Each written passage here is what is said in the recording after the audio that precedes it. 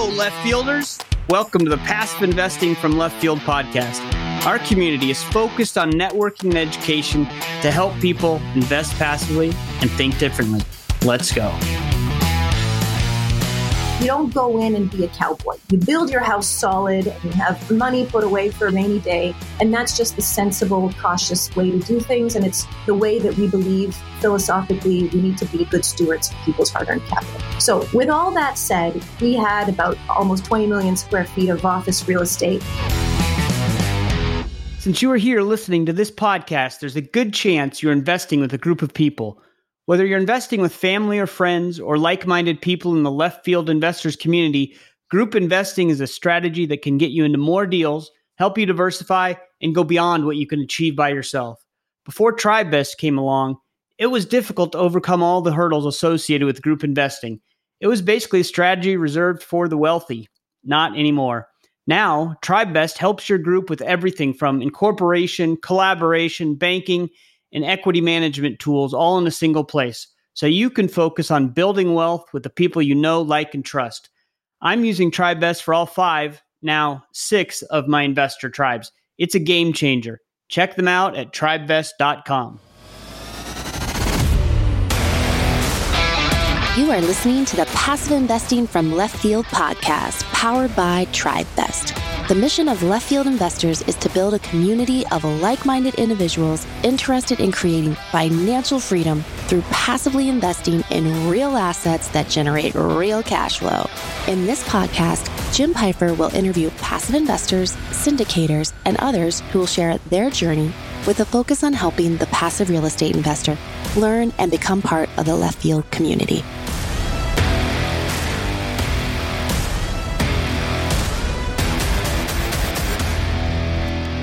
This is Whitney Sewell from LifeBridge Capital. You are listening to Passive Investing from Left Field. I'm really excited today to have Evelyn Massa with us. She is the Vice President of Private Investments at Group RMC. It's a family business and a private partnership co-investment company, and they're focusing on underappreciated institutional quality office properties across the U.S. in non-gateway markets, primarily in the Midwest and Southeast. I was really fortunate to be able to tour some of those properties and really get a sense of what Group RMC is doing. And so we're really excited to have Evelyn today to talk to us more about the office asset class. So Evelyn, welcome to the Passive Investing from Left Field podcast. Thank you, Jim, and thank you so much for having me. Oh, it's great to have you, and it's nice to connect again.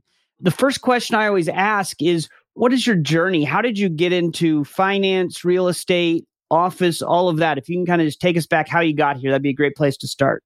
Yeah, for sure. I think I'd say I took the scenic route to real estate investing. So to give you context, our family has been investing in real estate sort of on the side since like the late 80s. My father, we didn't come from any kind of wealth or didn't have any family legacy. We had to build that up. So my dad had a successful business in the financial services industry. We're from Montreal, Canada originally, so that's where I grew up and still live. So he wanted to know, how do these big families, how do they accumulate wealth? How do you grow passive investments, have your money work for you, have buildings by buildings? Like, how do you get to there? And so he had a mentor here in the Montreal real estate community, and they started to do some deals together and put a few investors together and buddies and friends and brother-in-law. I know your sister wants in, no problem. And so they started becoming active in real estate, but really a sort of a side gig. And the first real acquisition window they took advantage of was during the savings and loans crisis down in Texas in the late 80s, early 90s. So you had a situation there where the institutional money would not touch it with a 10-foot pole, but you had a lot of value and incredible pricing. So you had a bunch of private investors who went down there and did really well for themselves and made small fortunes. And this group did very well, this group of investors that my dad put together. And eventually one of Sam Zell's REITs came knocking and they had a nice exit. And then everybody sort of went down to back to their day jobs. And then another acquisition window opened up where you had this opportunity to like buy $1 for less than $1, the dream, the value investing dream. And that was here in the French speaking part of Canada. There was a movement for the province to split from the rest of the country, right? We speak French here. Culturally, it's different.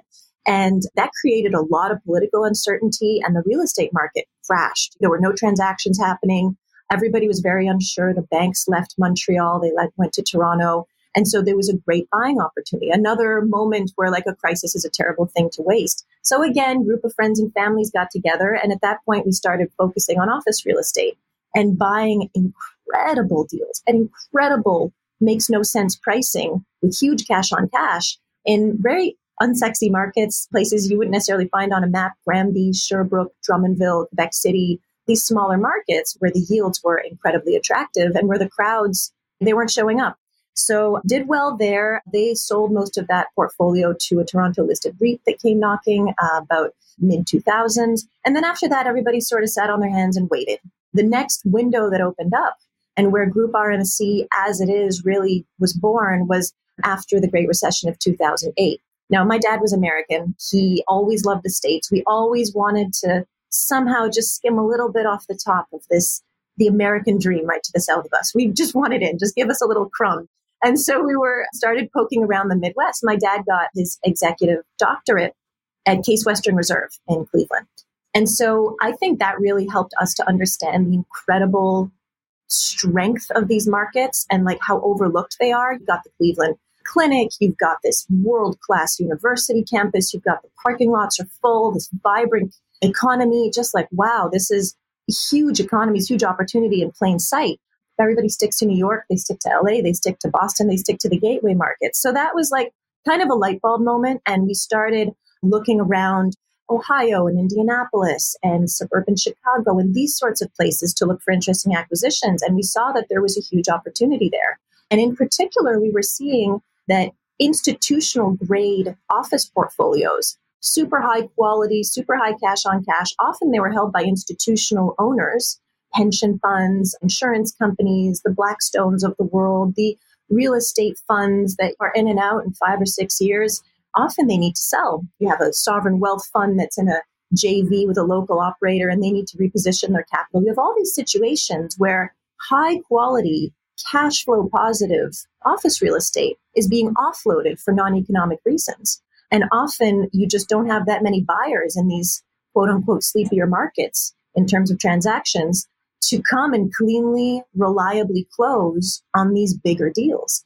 And so that was like, oh, we could turn this into a business. So back in 2011, this sort of ragtag group of investors, we sort of got together and created a real estate co-investment group. So essentially, we're a group of families that get together and buy these large undervalued office portfolios and really treat them as landlords. We're not buying and flipping. We're not holding for 3 years and selling. We're not riding momentum. We are just buying and holding and focusing on the long term, on cash, refinancing, have buildings by buildings, and compounding that way. And so since that time, since we set up Group RMC in 2011, we've now grown to a portfolio of 21 million square feet, 210 buildings across 14 U.S. states. So everywhere up from the upper Great Lakes region, Minneapolis and Milwaukee and suburban Chicago, where we're one of the largest office landlords, down through the Midwest, a lot of stuff in Indiana and Ohio and Louisville, and down through sort of Memphis and Tulsa and that stuff. And we bought something in Houston during the pandemic and down through Jacksonville. And so really kind of the flyover states. And if those are overlooked markets, thank goodness, because the economies are absolutely incredible, thriving, diversified, and you have just not that many buyers for these big opportunities. So we're able to get good pricing. So how I joined the business is this was started up by my brother and my dad, my late father, and we got to the point about 2017. The buildings were always a thing in our family. My dad had little framed pictures of these ugly buildings in Quebec sitting around the house because we were so proud of them. But I didn't think I was going to join the business. I studied in sociology, so I went to grad school, went to Oxford. I really thought I was going to be a professor. And then life kind of took me a different direction. I worked in politics, local politics for a little while up here in Montreal.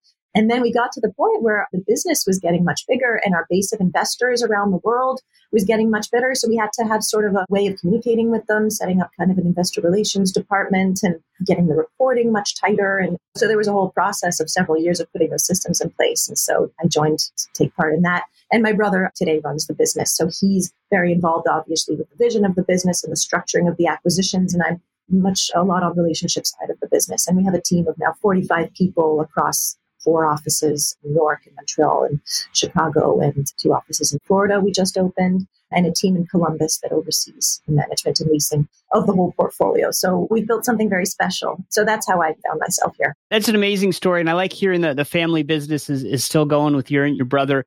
As you know, I met a bunch of the team and was really impressed. One of the things that I really was interesting to me, and again, we're talking to a community that most of us start out in multifamily.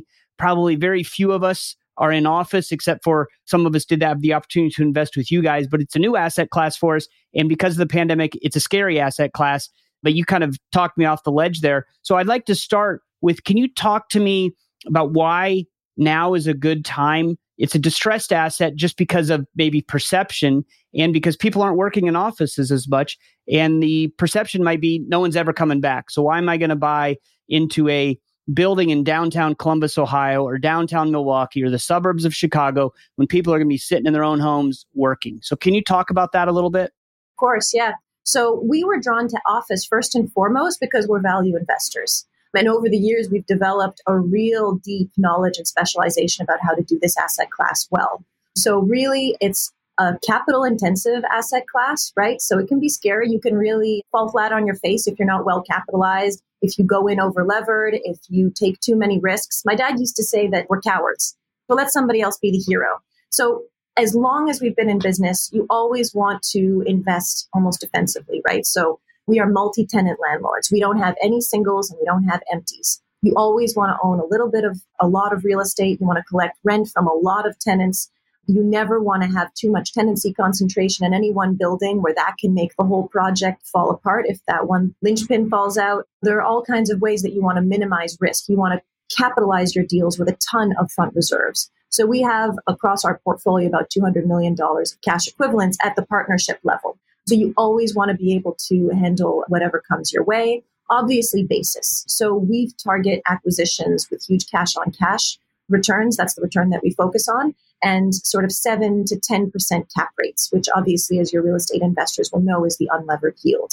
So really being able to find those small niches in real estate where you're able to buy deep value and also at a steep discount to replacement. So one of the reasons why we really like these Midwestern markets that we're in is that you have a situation where rents haven't really gone up in the last 20 years the same way that they have in family or other asset classes. And to us, that's a good thing, because if you're buying at a low basis, you're in a market where new supply is constrained. You'll have some built to suits here and there, but you don't have a horizon full of cranes. Once the cranes arrive, it's not a market you want to be buying in anymore.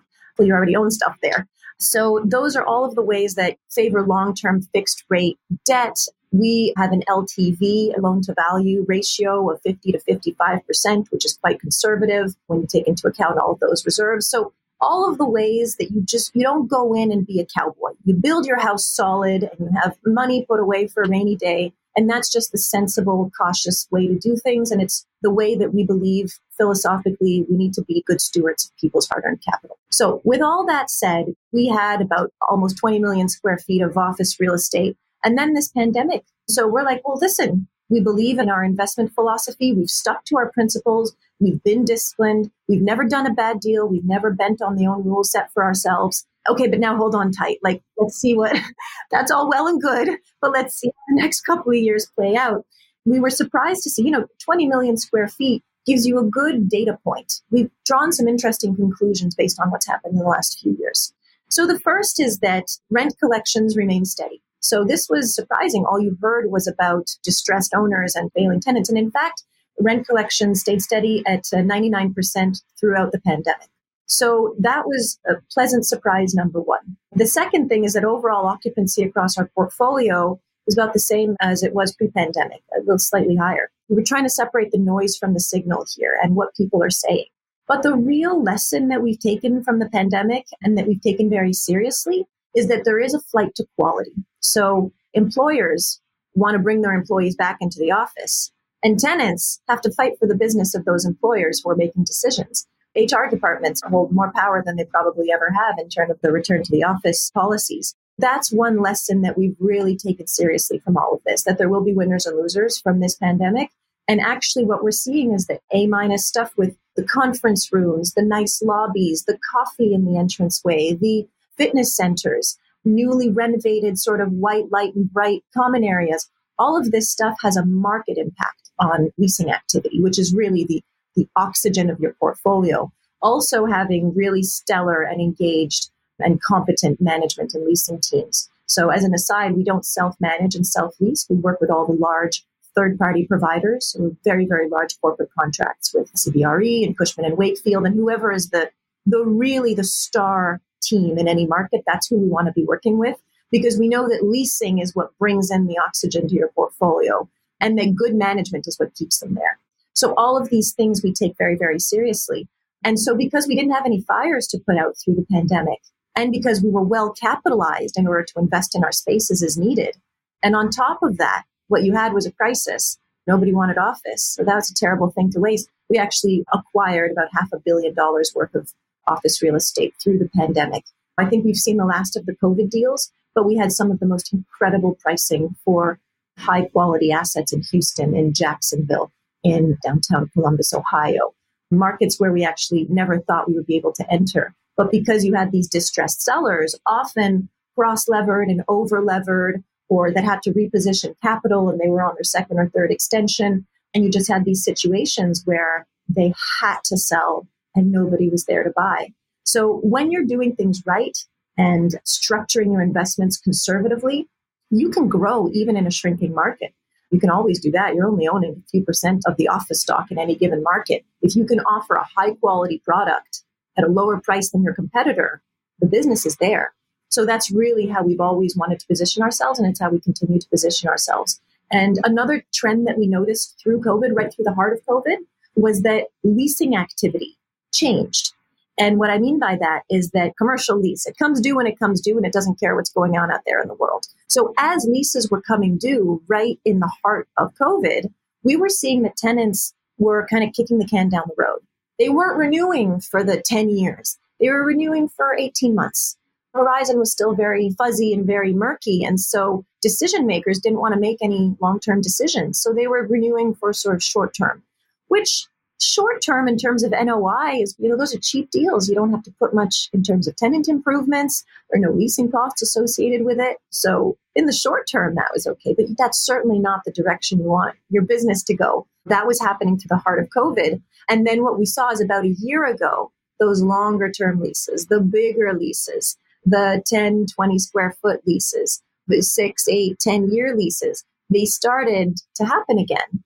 But you had to fight for them. So landlords have to really not take their tenants for granted and really offer them the kinds of amenities that are going to help employers bring their employees back to work. Because it's clear to us, and it's clear when we speak to tenants, the employers want their employees back. They want their people in the office. They want to train their young employees. They want to have a company culture. They want to have a sense of community. They know that things are more productive when everybody's working together in the same place. So we actually found that smaller local businesses have been amongst the first to bring their people back because they can't absorb a hit to productivity the same way one of these giant banks might, or there are sort of, the larger the institution, we found sometimes a little slower to bring people back because the decision goes all the way to the top at headquarters in London or New York.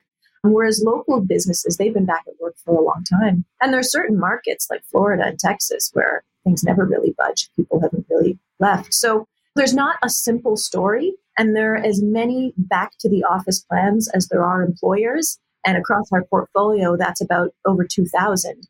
So you just want to be well positioned to be on the winning end of whatever changes come. We've never been crystal ball investors. We don't know what the future holds. So you just want to control what you can control and focus on that. Focus on the value, on buying $1 for less than $1, investing in your space, making sure that you're well positioned to attract those tenants when they do come back, and make sure you do what you can to keep them there. So that's really been what we've seen. And again, not a crystal ball prediction, but as far as migration goes, it seems likely that the Midwest is going to be really on the winning end of those trends. You know, if an employer realizes they don't have to rent 6 or 7 floors in Manhattan or in LA, the most expensive real estate markets in the world, that you've got a very competent engineer, programmer, whatever kind of professional you're looking for coming out of these incredible universities in the Midwest, and then it costs you a fraction in rent, and that they can work from anywhere, this actually might prove to be advantageous for the kinds of secondary markets we're in. We're already seeing it. I mean, the people in your community from Ohio, they've all heard how Intel is investing $20 billion in the largest chip manufacturing plant in the world right outside of Columbus. We're the largest office landlord in Dublin, Ohio. Great. We didn't predict that. Re-onshoring of manufacturing that the current administration is putting in place. Just a general sort of bringing it back onshore, bringing production back onshore, bringing all the ecosystems that come along with that back to the American heartland. We didn't predict that. But I mean, if there are tailwinds that are going to hit our business coming from all of this, that's great. But we just know no matter what happens, when you buy $1 for less than $1 and you have a low basis, you can bring down rents if you need to attract tenants. You can pay the leasing commissions. You can invest in your space and redo the lobby and redo the elevator that the last landlord ran out of breath and didn't have a buck to put in, so they just sold it. You're in a position of strength. And so there's no single story about what's happening in office real estate, but in this kind of office real estate, when structured right, and when you're focused on the long term and you don't have a 2-3 year horizon, you're really thinking about it as a landlord. It's a very attractive space, and we continue to invest heavily in it as a family and our co-investors. And I'll just mention one thing. We work with families from around the world, right? So you've got people in every continent, every corner of the world who want a piece of what's in your backyard in Columbus and Indianapolis and Memphis and these places. So it's pretty funny. I mean, it's really a treasure. That's crazy because you mentioned Dublin, Ohio. That's where I happen to live, and that's where I happen to be sitting right now. And to think that people from all over the world are investing in Dublin, Ohio. They came on the same trip. They flew from very far away to check out this mysterious place that is Columbus and come away with it extremely impressed and shattering a lot of stereotypes they might have had about these kind of flyover states. When we met, we were talking, and I thought you explained this great, so I'd like you to explain it to the listeners as well. You constantly talk about buying low basis, get $1 for less than $1. And the way that the office operates was very intriguing to me, because you said a lot of these buyers, when they first buy these deals, they have like a 7-year term or a 5-year term. And when it gets to the end of that, they have no options. They have to sell. So it might be that they're selling at a great time, or it might be that they're selling at a horrible time, but there's no choices. It's hard to extend. So can you talk a little bit about how you capitalize on that? And that's part of the reason you're able to get these deals, because these institutional buyers have these mandates that they have to move on and they have to sell, even if they're going to lose money. That's exactly right. And that presents a huge opportunity from an investor's point of view. And so we've been in business for over 10 years doing just this in these markets. So we've developed a reputation. And my dad used to say, you want to show up and be the nice Canadians. You know, we'll be a pleasure to deal with. We will close at favorable terms on time. When we go hard with deposit, we always come up with the money. When somebody shakes our hand, they don't have to count their fingers afterwards. There's just a sense that we're a reliable transaction partner. And that is incredibly valuable for these sellers from the institutional world who are on a tight timeline or they're late to get rid of some of these things. And so they're willing to take a haircut on price in exchange for a certainty of close, which is something that we pride ourselves in providing. We don't retrade, which means changing the terms and the pricing at the very last minute, because that's going to come out of the poor selling broker's commission. And is he going to want to work with us down the road if we make his life difficult at the last minute? No. So you just transact in an honorable way. You stick to your word. You do what you say and you finish what you start. You have that reputation. And that also helps us source deals. So we are sometimes made aware of upcoming transactions. We have great relationships in this world. It's a big world. It encompasses the whole Midwest and Southeast so far, but it's still a small world. People know each other. We'll have reputations. So our head of acquisitions, Mark Montross, who's based in Chicago, he's constantly on the road, checking out deals, speaking with brokers, chatting with people, seeing what's up, touring the portfolio as well, but really looking out for these opportunities. And this was especially true through COVID. We acquired some absolutely incredible deals. We acquired an 11 cap from a suburban portfolio in Chicago being sold by a large financial institution on one of their funds through COVID. And so they had to liquidate assets. They had to. Who was buying at that time, right in the heart of COVID?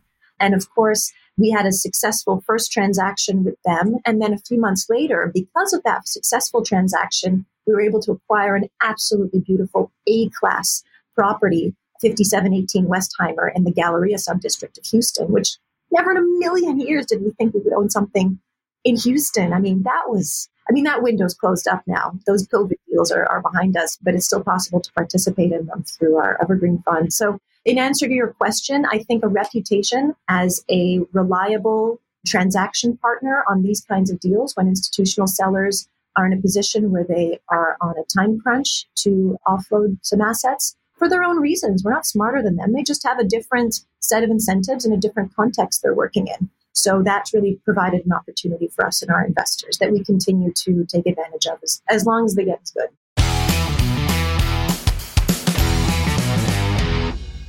Hey Left Fielders, this is Julian McClurkin. When I'm not on the court with the Harlem Globetrotters, I'm the chief storyteller for TribeVest. Now, you might be thinking, why would TribeVest hire a Globetrotter?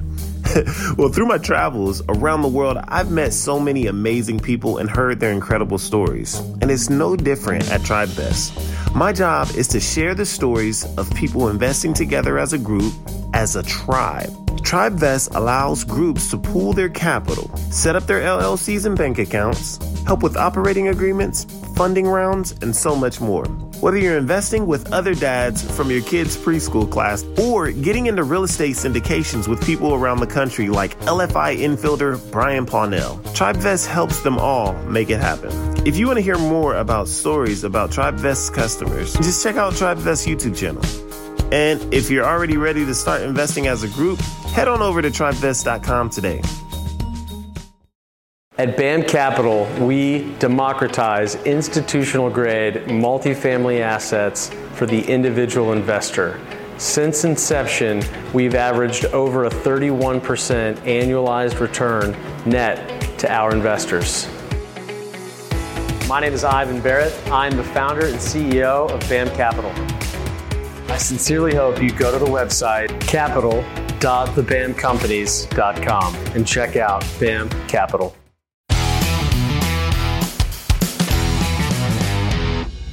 Yeah.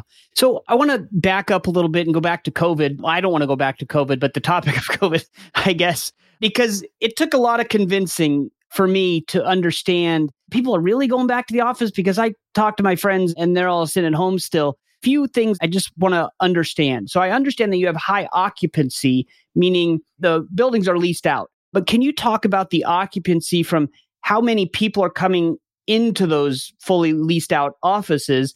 Are you at 50%, 60%? I know we talked, it depends on the market, but talk about that. And then what are companies doing to get people back to the office? You talked about amenities. What new amenities are you putting in and what changes are you making? Because I think when some of the buildings we toured, you talked about we're getting rid of cubicles, putting open spaces and more offices, and different regions are doing different things. So I know that's like 7 questions wrapped in one, but if you can just kind of talk in general about how you're getting people back to the office, what they're doing, the amenities, and all the things to drive occupancy of actually people in the building. It depends on the market in terms of who is like physically going to the office. What we're seeing is that actually usage is very, very high, but people aren't coming in every day. Sometimes you'll have parking lot that's however percentage full, but everybody has come in at least once that week. So it's a little bit hard to keep track of. So probably flexible working days, hours, some kind of flexible scheduling, that looks like it's become a norm. I remember my dad saying right at the beginning of this, he's like, yeah, but you can't rent your space Monday, Wednesday, Friday. And there's something to that, right? So it's not clear how that will impact footprint. We're not seeing a huge contraction of tenants' footprints, and we are seeing increased leasing activity. So that's a signal to us of how employers are thinking about their space needs long term. But a lot of them are still not sure yet. So what we found is the economy is doing well. Employers' businesses are growing. This is what we're hearing from our tenants. What they don't know yet is how much space they're going to need. And so what we found is that a lot of tenants are sort of like, from one day to the next, they're like, okay, you know what? I need space. And they've been at home this whole time. And then like, I need space. So actually, in order to answer that need, we've developed a program of developing spec spaces. That's speculative spaces. They're fitted out, usually with furniture, often sort of flexible furniture. The walls are painted, the floors are done. And that has 2 advantages. The first is that from a landlord's perspective, it allows us to control costs. In an environment where there's supply chain crunches, where construction costs are very high, this allows us to sort of get upstream of that and control how much money is invested in the space. But what it also allows is for when tenants re-enter the rental market and decide they need space, and often employers are doing this kind of the last minute decision. I need space yesterday. There aren't very many landlords kitting out space before the space is rented. And so you become automatically a finalist in the running for those things. And often they take it as is. So that's one of the things we're finding, that often the decision to come back to the office is like a snap decision almost.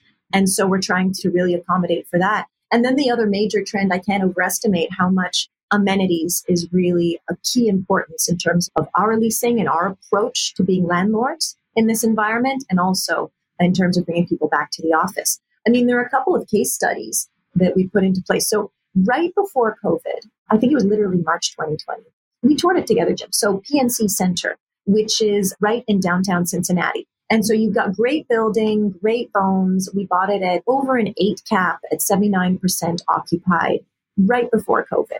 And you had PNC Bank, nice anchor tenant there. As an aside, PNC Bank took up 20% of the rentable space in that building, which from our perspective as landlords is too much tenancy concentration. So we actually combined this acquisition with suburban Detroit portfolio of, I think, 12 buildings that was already stabilized, just been spitting out cash just like a workhorse through this whole period. It hasn't budged. So you combine them together and you mitigate the risk. Just to give some context on the acquisition process of that building. But so we had PNC Center, and when you walked into the lobby, you had PNC Bank that sort of was renting some space in the back, and it was sort of didn't look that nice, and the lobby was a little tired. It looked like you were walking into sort of 1997. It needed a refresh.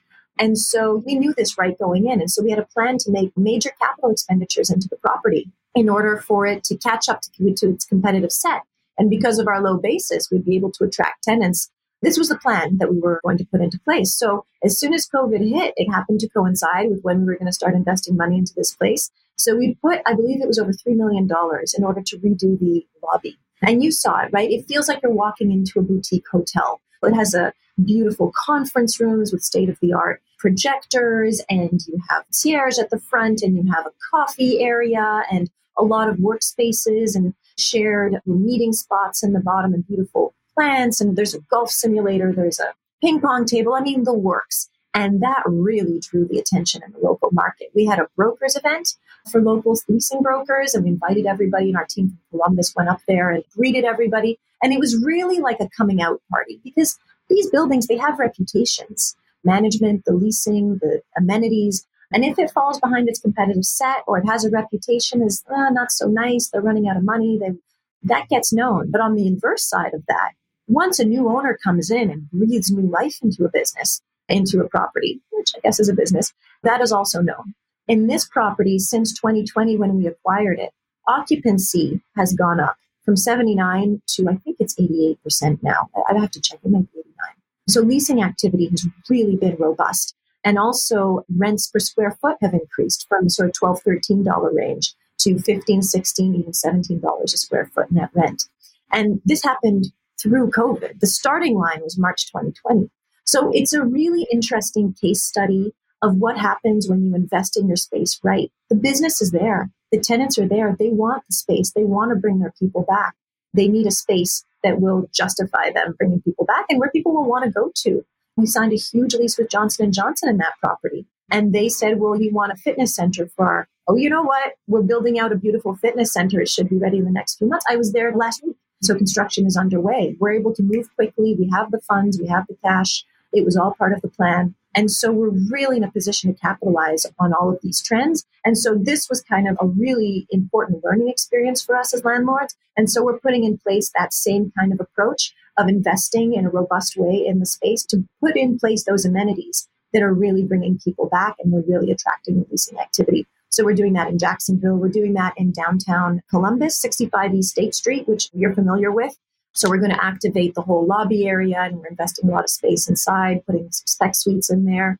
We're doing that in Milwaukee. Chase Tower also acquired an incredible COVID deal. That's in the process of being repositioned, and there's already buzz surrounding that building. So that's really one of the important lessons that have come out from all of this. I hope I answered some of your questions. I've lost track. You definitely did. I always ask multi-part questions and then I lose track of what I asked, but you nailed it. And really, the thing I couldn't believe when we went on that tour, went in one of the lobbies and it was just the old-fashioned office lobby. And I thought, this looks fine to me. I mean, who cares? It's a lobby. I'm just walking through it. And then you walk into the ones that have been redone and they have the shared space and they have the ping pong table or the room that has like a bar and a gaming table or something. There's all kinds of stuff to do. And then you realize, oh yeah, making the lobby nice is a good thing because it really changes it. I want to kind of switch gears a little bit and talk about how to invest, right? Because in the structure of your deals, I know there's an evergreen fund, and then you also have single deals or group deals, no asset management fees, no performance fees, no carried interest. Can you talk a little bit just about the structure and how people invest? That's, of course, a good question. So you mentioned that there are no and indeed, we don't charge any ongoing fees whatsoever. No management fees, no commitment fees. There's no carry. There's no J-curve. And if ever there's an exit through sale of any of these properties, there are no fees at the back end. We really see this as like, let's be landlords together. Let's co-invest together. So the way we structure our deals is we'll get a deal under contract. We'll put together the financing, structure it, put together the materials, and then essentially we splice the deal into units. And then we just use a cost plus pricing system. So we mark up the price of a unit in the deal by 6% of the total acquisition cost. We call that the co-investment premium. And we take that in equity, our family, the principals of RMC, alongside our own capital that we put into every single deal. So we have, I'd say at least depending on the size of the deal, sort of 5 to 12% of the equity in every single deal. We are coming at it from the point of view of family investor that just wants to own a piece of these building and just hold it, buildings by buildings. And it just doesn't make sense if you have a fee structure, like a 5 and 20 fee structure, where you're incentivized at the end of the day to sell, to realize your back end fees, and deploy the money afterwards. So as long-term landlords, it's not really how it works. And I think that fee structure works well for investors too. It's very transparent. You see upfront exactly what you're paying, and on a long hold period, well, it comes out cheaper. So happy to talk more about that. But just to give you context, there are no ongoing fees whatsoever. When you're buying it at 8, 9, 10 cap, as my dad used to say, there's enough meat on the bone, nobody's hungry. So all that to say, most of our business since we've been in business has been kind of a deal per deal business. We put the word out and then investors kind of invest on a deal per deal basis. I like this one. I like Milwaukee. Oh, pass. I have too much Memphis already, whatever. In 2019, we started thinking that a lot of our investors, they didn't really have the capacity or the desire really to do deal by deal due diligence. They kind of liked the strategy. They liked the group. They had toured the assets with us. And they just want to make a nice allocation and have that money put to work across our deals. So we sort of reversed engineered an evergreen feeder fund. So essentially, it's a vehicle that aggregates a large number of investors, of families, into one LP. And that LP automatically invests in every single deal that we do, starting in 2019 when we set the vehicle up and going forward for all of our future deals. So somebody who invests in that vehicle today, buys units in that vehicle today, participates in all of those incredible COVID deals, including PNC Center in Cincinnati that I just talked to you about with the ping pong table, and Jacksonville and 65 East, and that super just cash cow in suburban Detroit where we can't believe, they're not much to look at, but you wouldn't believe how much. There's been a lot of leasing activity there. And, it participates across 10 investments, 71 properties, totaling almost 9 million square feet across 10 states. And so you've got this automatic diversification that will just continue going forward. And so what you're buying is units in that vehicle. And, as transparent as you like, you've got a data room, all the information on the underlying deals is in there. And it has a right of first offering on every single deal we do because we want to make sure that it participates in every single opportunity. So that's a commitment-based vehicle. And then we put the money to work over the next 12 months. So it has quarterly closings. I'd be happy to answer any questions you have about it. But it's the same fee structure, right? Because that vehicle invests in the deals. It pays that co-investment premium up front, and then it's a pure co-investor alongside everybody else. And it invests essentially like the big family offices of this world invest. They do a little bit in every deal, or they do a little bit in a dozen of deals, or rather than having that concentration. I don't care if you're the Koch brothers or whoever. If you're buying an entire $150 million property all to yourself, that's a kind of risk that we wouldn't recommend. We like owning a little bit of a lot, and that's how this vehicle invests. And so sometimes with smaller investors, they can sort of kind of bunch together to sort of form kind of one bigger investor, and then that can take some space up in the evergreen vehicle too. So often that's the best way to go get access to these deals. That's what you guys did for Left Field Investors, right? The minimum on this fund, I think it's $500,000, which is a little more than most people in our community want to do in one check. You guys allowed us to invest as individuals as long as we got to that minimum from left field. And we're very thankful for that. And we did. And in fact, I'm funding that this week. So that's pretty exciting.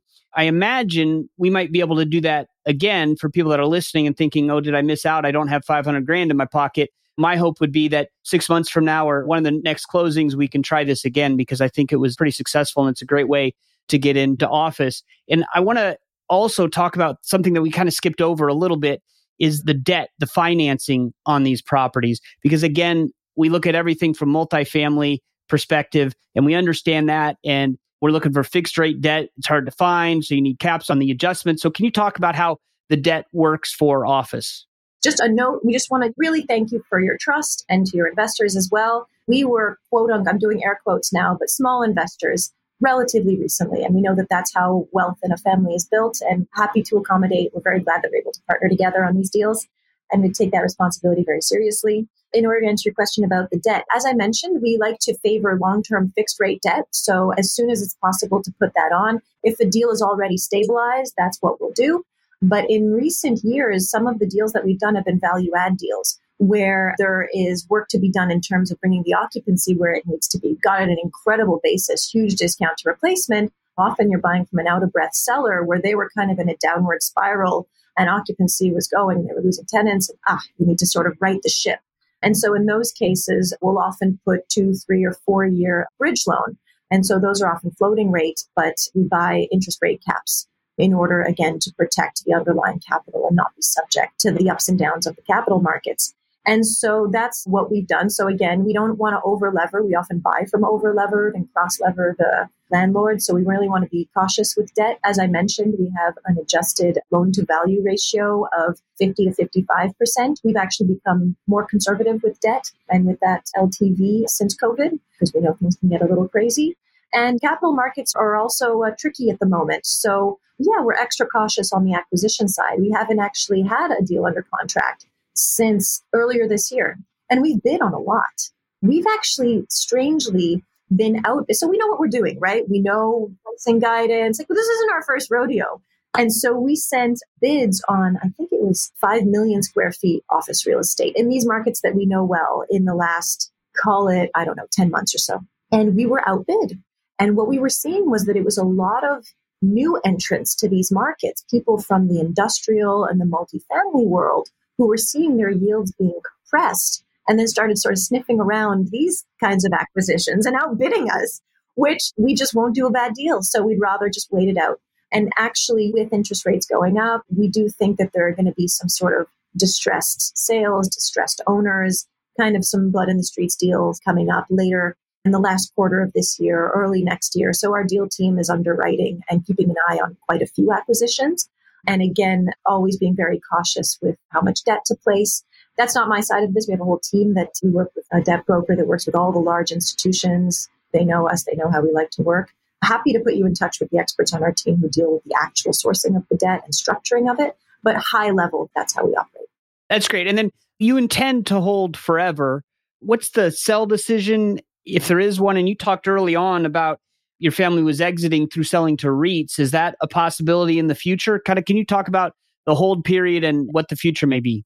So again, we want to be very upfront that these are not meant to be thought of as liquid investment. They're quite illiquid, like infrastructure, like real bricks and mortar. You're owning it. And so we really want to go into it with kind of a mentality of indefinite hold period. We're not opposed to selling, of course, but it has to be dictated by price. First and foremost, it has to be accretive to the partnership. It has to be the right thing to do and for the right reasons. We have 210 buildings across 14 states. It's unlikely, I think, in terms of how an exit would happen, that we sell these assets one at a time on a granular way, the same way we bought them. If there is an exit at some point, this is just thinking out loud. I know I've talked about this with my brother a little bit. We're at 2.5 billion AUM at the moment. When we're sort of double that, it could become interesting for institutional investor of some kind, a German pension fund, a CDPQ, one of these, to sort of look at this nice diversified slice of middle America and be interested in maybe taking a portion of it or Something like that. Again, this is not a plan. It's just what might be more likely in terms of an exit. And then that would offer underlying LPs the option, but not the obligation to exit. So that's sort of high level, not a promise again, but just look at the dynamics. That seems more likely. And then in terms of liquidity for individual investors, obviously we don't want to hold anybody hostage. Yes, let's be on the same mind. We're in this for the long haul, real investing together, fine. But I mean, life happens, divorce, estate stuff, whatever. Sometimes people need to get out. And so with this Evergreen Feeder Fund, which by the way is called the Group RMC Master Co-Invest LP, we actually keep 5% of the assets in the fund in cash or cash equivalents to facilitate yearly redemption requests. And there's sort of a table after a year. If you've held it for only 1 year, there would be a steeper discount to the fair value of the assets. If you hold it for 5 years, okay, a little smaller discount. It's all laid out in the documents. That's how it works across the business. It's usually we just figure out a secondary. Either our family buys somebody out, or we know a lot of families in our network who are really eager to get in on older deals that they missed out on. So that's usually how it works. On a high macro level, probably won't sell the assets one at a time. But who knows? We remember when industrial was the pits. Now it's white hot. So if suburban office in Kansas and Columbus and Cincinnati becomes a trend, we're here for it. But it has to be pricing first and foremost that determines an exit through sale. This asset class is just super interesting to me. And I was really glad to have toured and learned all that I did. And then this podcast just cementing it in there. So I thank you for that. The last question I always ask my podcast is, what's a great podcast that you like to listen to? It can be business related or it can just be something else that's interesting. I'm a big podcast person. And this is my first podcast I've ever been on. So there's something a little surreal, full circle about all of this. So thanks again for the opportunity. So the first one is called Ones and Twos. It's this economist called Adam Tooze, a very proper British guy who's an economics professor and also a historian. And so he'll sort of help you understand the economics news and the macroeconomics news and foreign policy stuff with an economics perspective. He just has an encyclopedic knowledge of the world. So he'll just go on deep dives. I love a good deep dives. He does it in a really entertaining way. So it's called Ones and Twos, and his last name is Adam, Tooze. So that's a good one. He's a contributor to Foreign Policy. And then the other one is just a fun one. It's called The Winds of Change. Do you remember that song from 1990 by the Scorpions? You've stepped into my world because the Scorpions were my favorite band of all time. I listened to that podcast. I actually flew to Vegas this year just to see the Scorpions in concert. So I'm all about Winds of Change. Phenomenal. Stop it. Okay, so do you know about this podcast then? Yeah, I've listened to it and I loved it. Yes, phenomenal podcast. And you don't have to be a Scorpions fan to like it, right? No, you don't. I didn't even know the song. Anyway, long story short, you know this already, but it's this journalist called Patrick Radden Keefe who's written a bunch of great books. I'm listening to one at the moment on audiobook. And so he explores a rumor that this song by the Scorpions that came out in 1990, right when the Berlin Wall was coming down, was not written by the Scorpions, but actually written by the CIA. And it was like a psyops. The longer you listen, it's 8 episodes long, the more you're like, oh my God, this might be true. And it is a fascinating journey and it's so entertaining. And it really takes you into that moment in time at the end of the Cold War. I remember it through child's eyes. I was a kid then, but to go back and listen to all these interesting characters and the CIA people. And I just love that stuff. It was fascinating. The only thing I didn't like about it was they did not play enough Scorpions music in the podcast. But yeah, the podcast is great. I'm so happy you mentioned. That's awesome. Awesome. I had no idea. Yeah, I'm the biggest Scorpion fan probably on earth right now, but they're in the mid 70s. So their concert was a little bit different than the one I went to in 1985, but I still love the Scorpions. And I love that you brought that up. The actual last question I ask is if people want to get in touch with you to learn more about Group RMC, what's the best way to do that? Just get in touch with you, Jim. You know how to contact us, or my email. Should I give my email address? I'm happy to share. Sure, if you're comfortable with that, yeah. Yes, of course. It's Evelyn, Evelyne, at grouprmcusa.com. Excellent. And I will put that in the show notes. And this has been fascinating. As I said, really appreciate the partnership that we have with Group RMC and Left Field Investors. And the tour I went on was phenomenal. And I really thank you for being on the podcast. This will be a great episode and a lot of good stuff in here to learn about a new asset class. So thank you very much for being on the podcast. Thank you very much. We appreciate your business and appreciate your time and your invitation to come join you today. This has been really fun. Thank you so much. Excellent. Thank you. Take good care. Hi, I'm Matt Picheny, here to help you learn to produce passive income, write your own story, and direct your dollars toward positive change. My book, Backstage Guide to Real Estate, will take you through the highlights and the lowlights of my adventures in real estate, starting as a rank amateur just leaving the acting world, all the way to where I am now, an owner of thousands of apartment units across the country. This book is my story in passive real estate investment. Yours will be different, reflecting your priorities, goals, and sense of purpose, but I'm hoping that our stories will share one thing: the belief that passive investment is the road to financial freedom, and that you can use that freedom to improve your own life and the life of your family and leave your community, your country, and even the world a little better than you found it. Are you ready? Good. Then go to Picheny.com to get more info on the book. That was an interesting podcast with Evelyn. I did the property tours and saw a lot of those properties, and that's what kind of changed my mind on office, similar to retail and hospitality. Those are three asset classes that I was not interested in, mostly because of the pandemic. But since then, I've toured hospitality with Accountable Equity, and I've toured office with Group RMC, and I've seen that these are asset classes that now is the time to buy when everyone's running the other way, right? That's where you get the deals. Multifamily cap rates have become so compressed that it's really hard to find deals there, but there might be some in some of these other asset classes. And so I was really pleased to have Evelyn on to talk about that. The family company, value investors, that's the kind of people that want to do business with. And I really thought it was interesting how she talked about once the cranes arrive in the town, that's when you want to already be an owner. You don't want to be buying properties that need renovations and things when new properties are going up, because people will flock to the new properties. So that was an interesting thing. Once you see a bunch of cranes, you want to already be there or skip that town and go to the next one. And also, it's fascinating to me that rent collection during the pandemic was 99%. And no one was going to the office, but rent collection was still 99% because these are corporate tenants, right? They are still paying the rent. They're still in business. They have to pay the rent. It's not like a homeowner or something like that. So that was really surprising. And now the question is, will people keep renewing leases and keep the rent collections that high? And as Evelyn said, people are renewing leases. There's some changes to terms, maybe changes in length, and they're adding some amenities. And that was the other thing that was interesting, is to get people back into the office. Employers are requiring these big office buildings to put in shared working space. And instead of everyone having their own cubicle or everyone having their own office, it will be, you might only go into the office, like she said, 1, 2, 3 times a week. So there's going to be more floating workspaces where you go and you may work in an office one day, and then you may work in the middle in the open area another day, and there's couches. And we toured some of these properties and they looked comfortable and cozy. If you need quiet time to meet with somebody or on your own, you can go into one of these offices. And then if you're collaborating, you can sit at the table. There's couches, there's TVs. It's just a more relaxed workspace. And I think that is what they're using to entice people back into the office. So again, this is an asset class I put zero thought into until we were connected with these guys through the Family Office Club.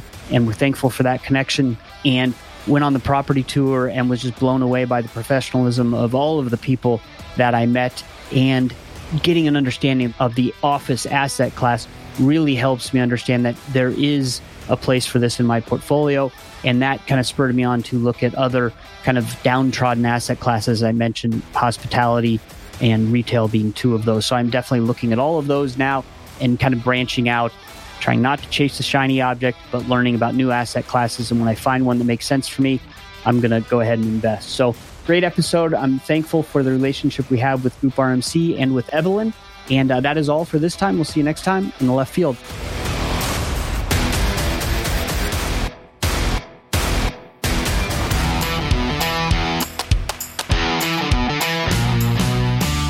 Thanks for hanging out in left field with us today. If you're interested in becoming a left fielder, you can find us on the World Wide Web at www.leftfieldinvestors.com, or you can send me an email, jim@leftfieldinvestors.com. Thank you for listening to the Passive Investing from Left Field podcast. If you enjoy the show, please go to Apple Podcasts or wherever you listen to podcasts and rate and review the show. This show is for entertainment purposes only. Nothing said on the show should be considered financial advice. Before making any decisions, consult a professional. This show is copyrighted by Passive Investing from Left Field and Left Field Investors.